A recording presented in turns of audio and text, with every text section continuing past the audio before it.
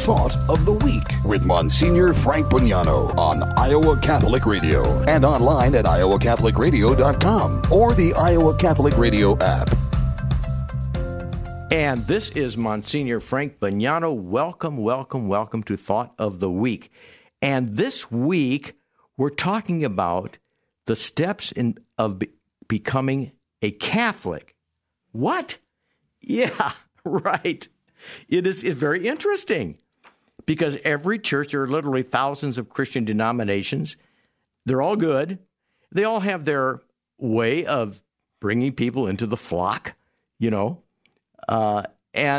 some of them, it's simply make a commitment to Jesus. Others, no, you got to attend 4 or 5 classes. All right, whatever. We want you to read such and such in the Bible. Fine. Everybody's got their own little method. Well, the Catholic Church, for example, somebody wants to become a Catholic. So we're going to talk about, all right. There are different classifications, all right? First of all, you have a non-baptized person. They've never been baptized in any religion. There you go. Then you've got a baptized person, but they're not Catholic. They were baptized in a church somewhere, I'm sure, very good church, baptized. But that was it. They just all received was baptism. Fine, got it. Then, hold it, you got a third classification, and that's Catholics who have been baptized but have never received confirmation or Holy Eucharist. So in a way, you've got 3 different types of people that approach and say, hey, I'm interested in the Catholic Church. Okay, good. Now, what we have in the Catholic Church, what I'm going to try to talk about, is called the RCIA. And what does that mean? It means Rite of Christian Initiation for Adults. RCIA. Well, where'd you come up with that one? Well, that was what was used in the early church in the 2nd, 3rd, and 4th, 5th centuries. In the early church, if you wanted to become a Christian, you were involved in the rite of initiation as an adult, rite of Christian initiation for adults. That was a process.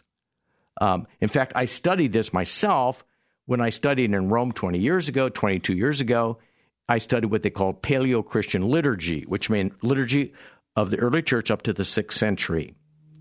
And interesting and so beautiful about all this is that in the 1800s, by the way, there was a new science discovered by, I think, mainly by the Germans. It was called the science of history. What? What's that? Well, we had our monasteries had just tons of books that go back to the first, second century, all through 2,000 years, and they're just sitting on shelves, right? And other people have got all other libraries.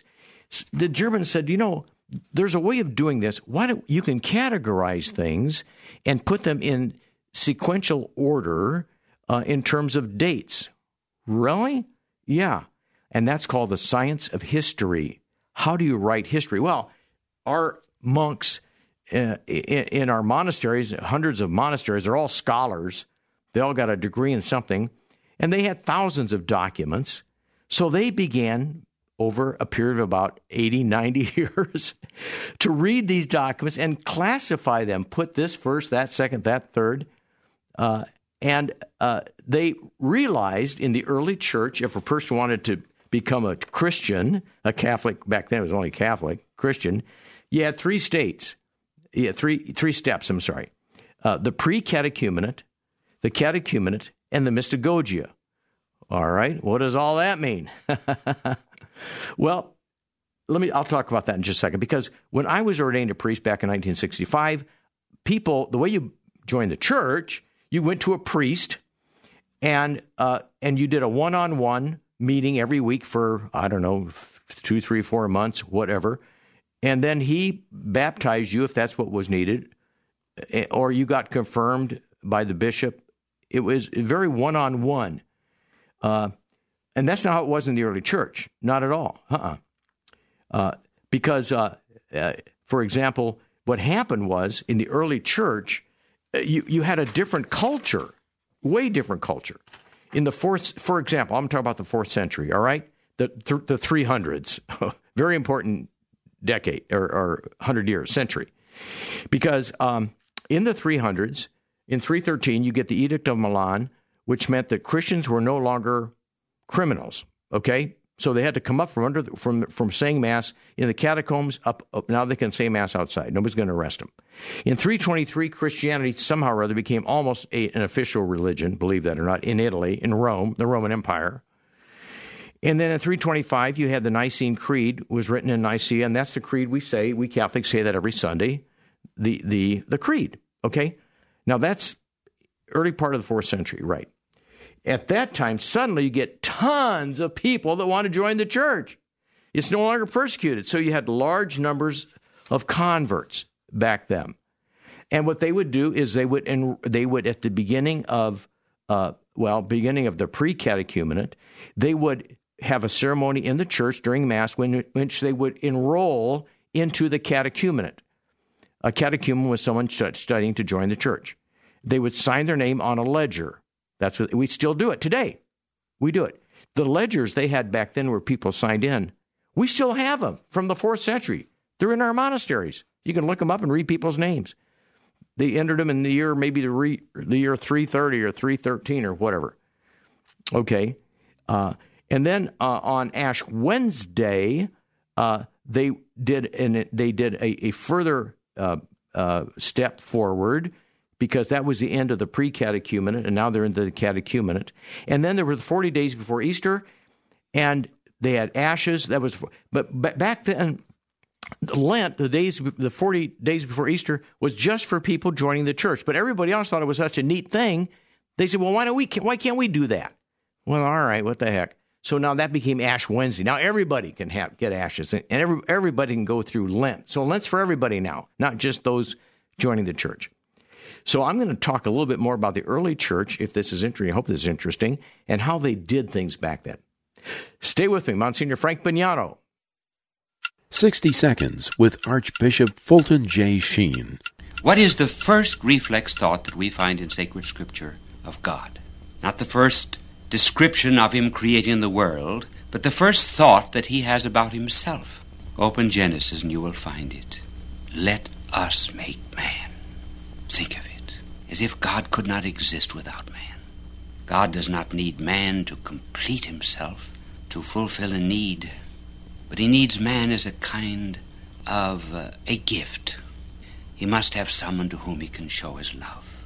The first monologue that we touch in sacred scripture is the monologue of God thinking about man. And what are the first dialogues in scripture? The first question in scripture is God saying to man, Adam, where art thou? The people you know and trust are on EWTN.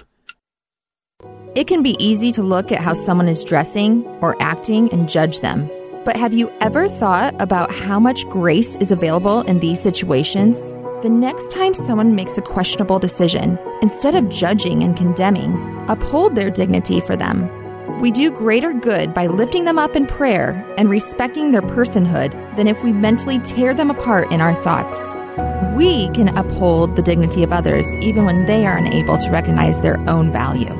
Hello, this is Steve Ray. Join me in Iowa Catholic Radio on the journey of a lifetime with a Footprints of God pilgrimage to the Holy Land, November 11th through the 20th, 2023. We'll visit the places where our Lord performed miracles, including the Mount of Transfiguration, the wedding church in Cana, Tabgha, where Jesus multiplied the loaves and fish, and of course, the Holy Sepulchre. The scriptures will come alive as I offer expert teaching along the way, like I always do. Visit iowacatholicradio.com for all the details. St. Vincent de Paul helps so many people. You're right, Zoe. St. Vincent de Paul Executive Director Steve Havman here. We are serving over 32,000 local residents with food, clothing, furniture, and financial assistance annually. We invite you to learn more about all of our life-changing programs that positively impact so many Iowans by simply Googling St. Vincent de Paul of Des Moines. Our mission is to help those in need become self-sufficient through education, community connectedness, and unconditional support. Help us, help others. Even kids! Support for Iowa Catholic Radio is provided by CTO. What great news for donors to the Catholic Tuition Organization. You now receive 75%. Yes, 75% of your donation back in Iowa tax credits beginning January 1st of this year. Your support has helped thousands of students attend our Catholic schools. Best gift ever. Online, ctoiowa.org. At CTO, the bottom line, it's for the kids and their future.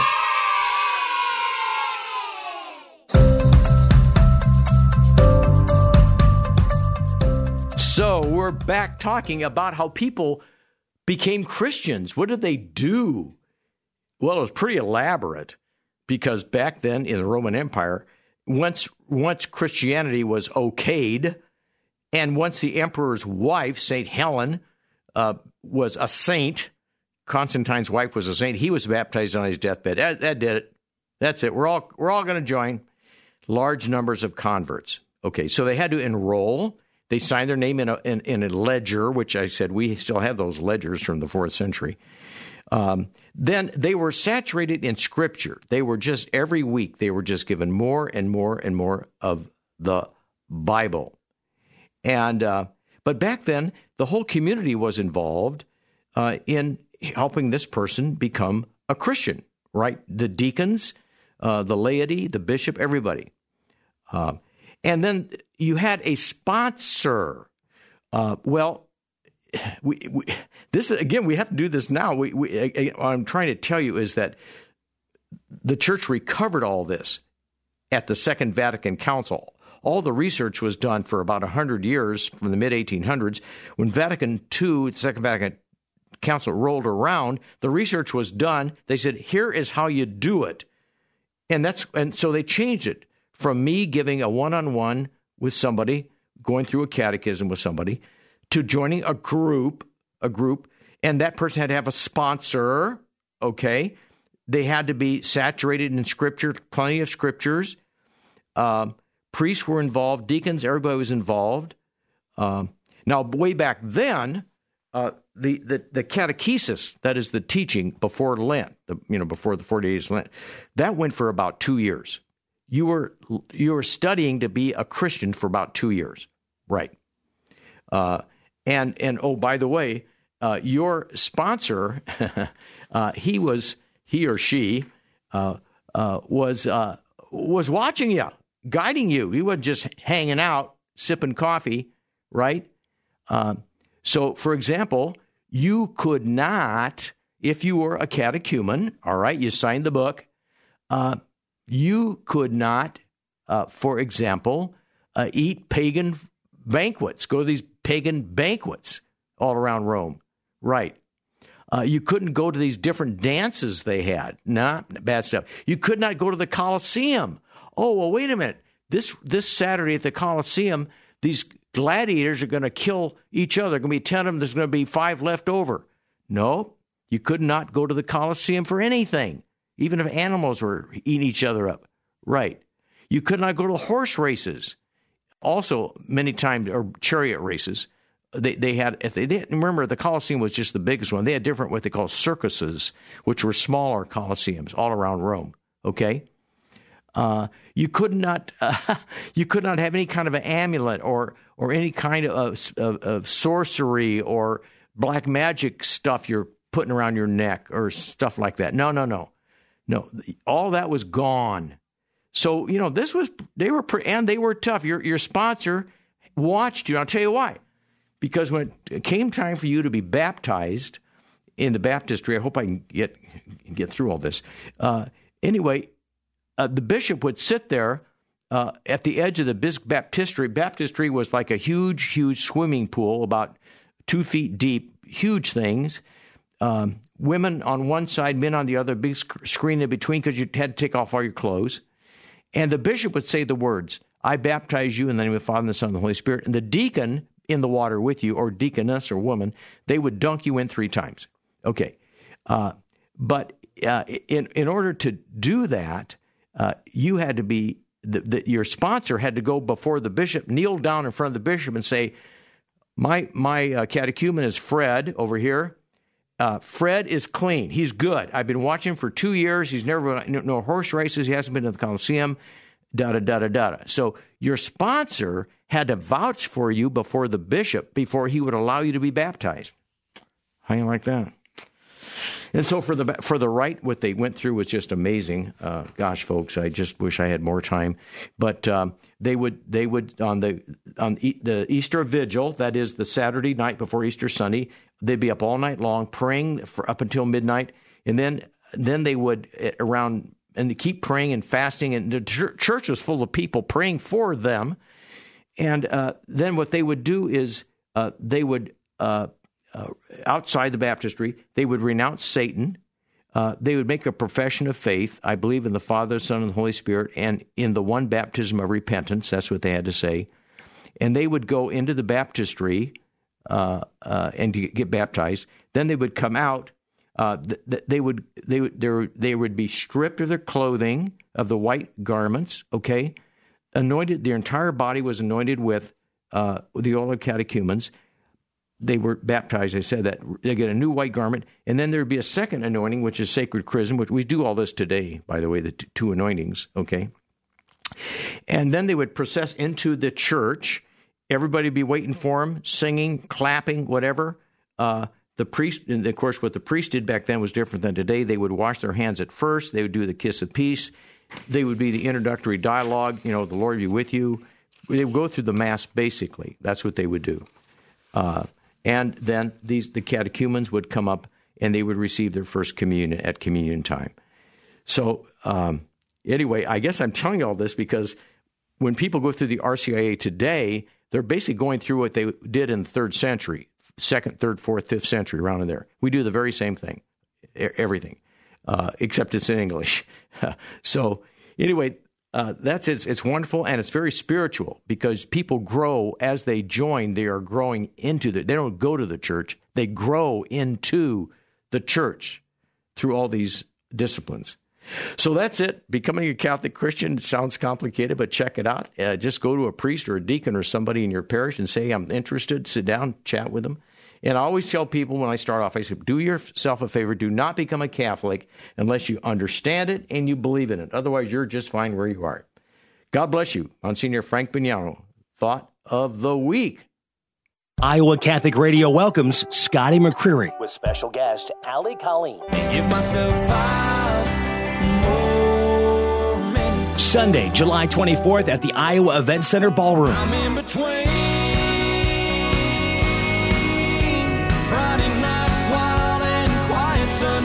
Tickets and information available at celebratecountry.org. Sponsored by Ball Team. Support for Iowa Catholic Radio is provided by InterVisions Healthcare, empowering men and women to make the most informed, life-affirming decisions for themselves and their families. Learn more at intervisionshealthcare.org. intervisionshealthcare.org. Support for Iowa Catholic Radio provided by the Knights of Columbus, Borman and Pfeiffer Agencies, specializing in life insurance, long-term care insurance, disability income insurance, and retirement annuities. Are you looking for a career? We are in search of men with an entrepreneurial spirit and a strong desire to live Catholic values. Knights of Columbus is seeking field agents to serve throughout the state of Iowa. Visit kofc.org/careers. The Knights of Columbus need you now, and one day you might need the Knights. That's kofc.org/careers to learn more. Support for Iowa Catholic Radio is provided by Farm Bureau agent Cindy Schulte, offering insurance products for farm, ranch, machinery, livestock, and much more. It's your future. Let's protect it. Cindy's phone number is 515-226-2111.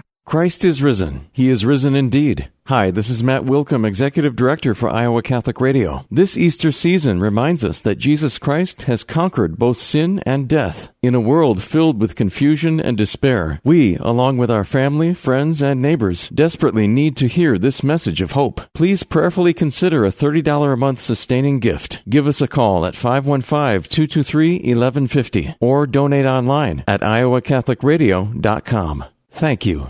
Support for Iowa Catholic Radio provided by Five Sons Naturescapes. Five Sons Naturescapes is a Catholic veteran-owned family company providing premium outdoor landscaping. Learn more about Five Sons Naturescapes at fivesonsnaturescapes.com. fivesonsnaturescapes.com.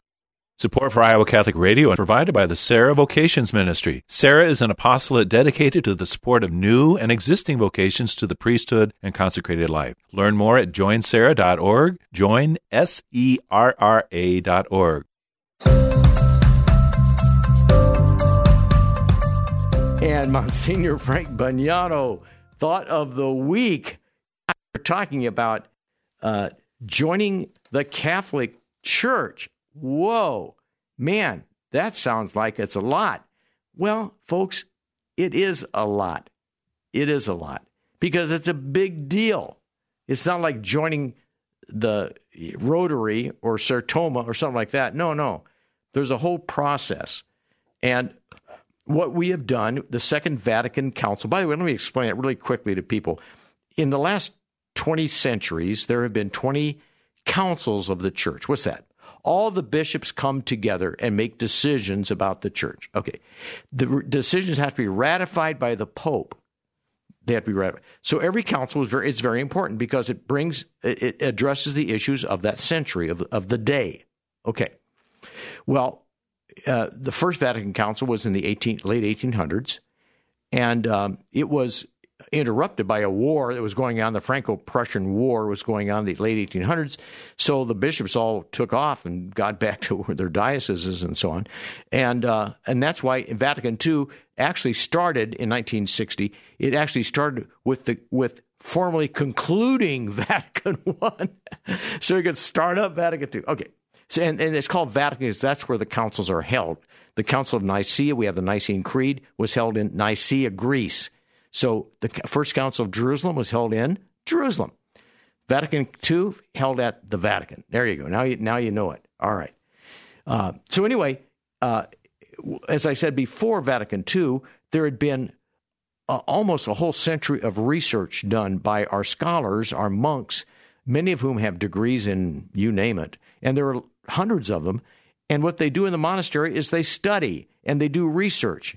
And so when you get to Vatican II, they say, well, where'd all this stuff come from? Well, that's what they've combed through the history of the church. They've seen things that were added in that really were pretty superfluous in the church that, just somebody wanted this or that. And they said, let's get right down to where the church was in the beginning, and some of the stuff it was good, some of it maybe we don't have to do, and so that's what they did. So that's why, for example, the RCIA, as I mentioned before, I studied this stuff in Rome 22 years ago when I was studying their Paleo-Christian liturgy. That this all came from that. And they didn't use everything they found in the history books. For example, before, like I was saying earlier, in the early church, Holy Saturday night, all the catechumens would gather outside the baptistry. Now, the baptistry was a separate building. If you ever go to Rome, there's going to be a baptistry building and a cathedral right next door, or a basilica or a church right next door. So they would gather outside. They would all look to the east, because that's where Christ rose. The east is always the rising sun, and they would turn around and spit to the west. Well, we don't do that anymore. We don't get outside and do all that stuff. But we knew that's what they did. That was fine. So then they would, as I mentioned before, they would have on their new white garment because they had just been baptized in the baptistry. And I explained about that. You had women being baptized. There's this big curtain. The baptistry was like a wading pool, big wading pool. And women on one side, men on the other, big screen in the middle, everybody stripped down. And they would immerse them 3 times, as the bishop would say, Madeline, I baptize you in the name of the Father, down, up, Son, down, up, Holy Spirit, down, up. Okay. So they did that. Then they would anoint them with oil. And then they would, of course, dry them off, anoint them with oil, and put on a white robe symbolizing the purity of the soul having been ridded of all sin, and now the dwelling place of the Holy Spirit. So that is as I say, I could go on and on. I took a whole course in this stuff, but it's really, really, really interesting. So now the next question will be, okay, now, all right, I got you, Monsignor. You got me confused enough. So what do I do if I want if I want to become a Catholic? Oh, I'd say, number one, go and see a priest or a deacon. Make an appointment. Just go see him. Say, hey, guess what? I want to be a Catholic.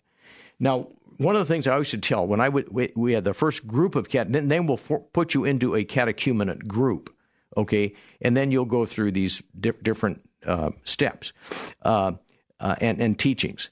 But I always tell the group, when I always met with the group, first time they met, I would say, do yourself a favor. Do not become a Catholic. What? Yeah. Don't become a Catholic unless you understand it, unless it feels right, and then do it. Otherwise, you're perfectly fine. I don't think you're going to go into hell. Just keep living a good life. That's what I always tell people. I do. And I've had people tell me, having gone through the whole thing, I had one woman tell me, I don't think I'm ready during Lent. I said, don't. Well, she didn't. And then a year later, she called me and said, I think I'm ready now. I said, okay, you went through the whole thing. Just get into the Lent thing and you're okay. 40 days of Lent. So go see a priest or a deacon. Number two, or visit with the head person. There's always somebody who's head of the RCIA in the parish. Then get a good sponsor, and the priest will identify somebody for you, help you, somebody who can give you a good example. They're not just a Catholic, but somebody who's really into it. They go to Mass every Sunday. They practice it. Okay? Then attend all the classes. There you go.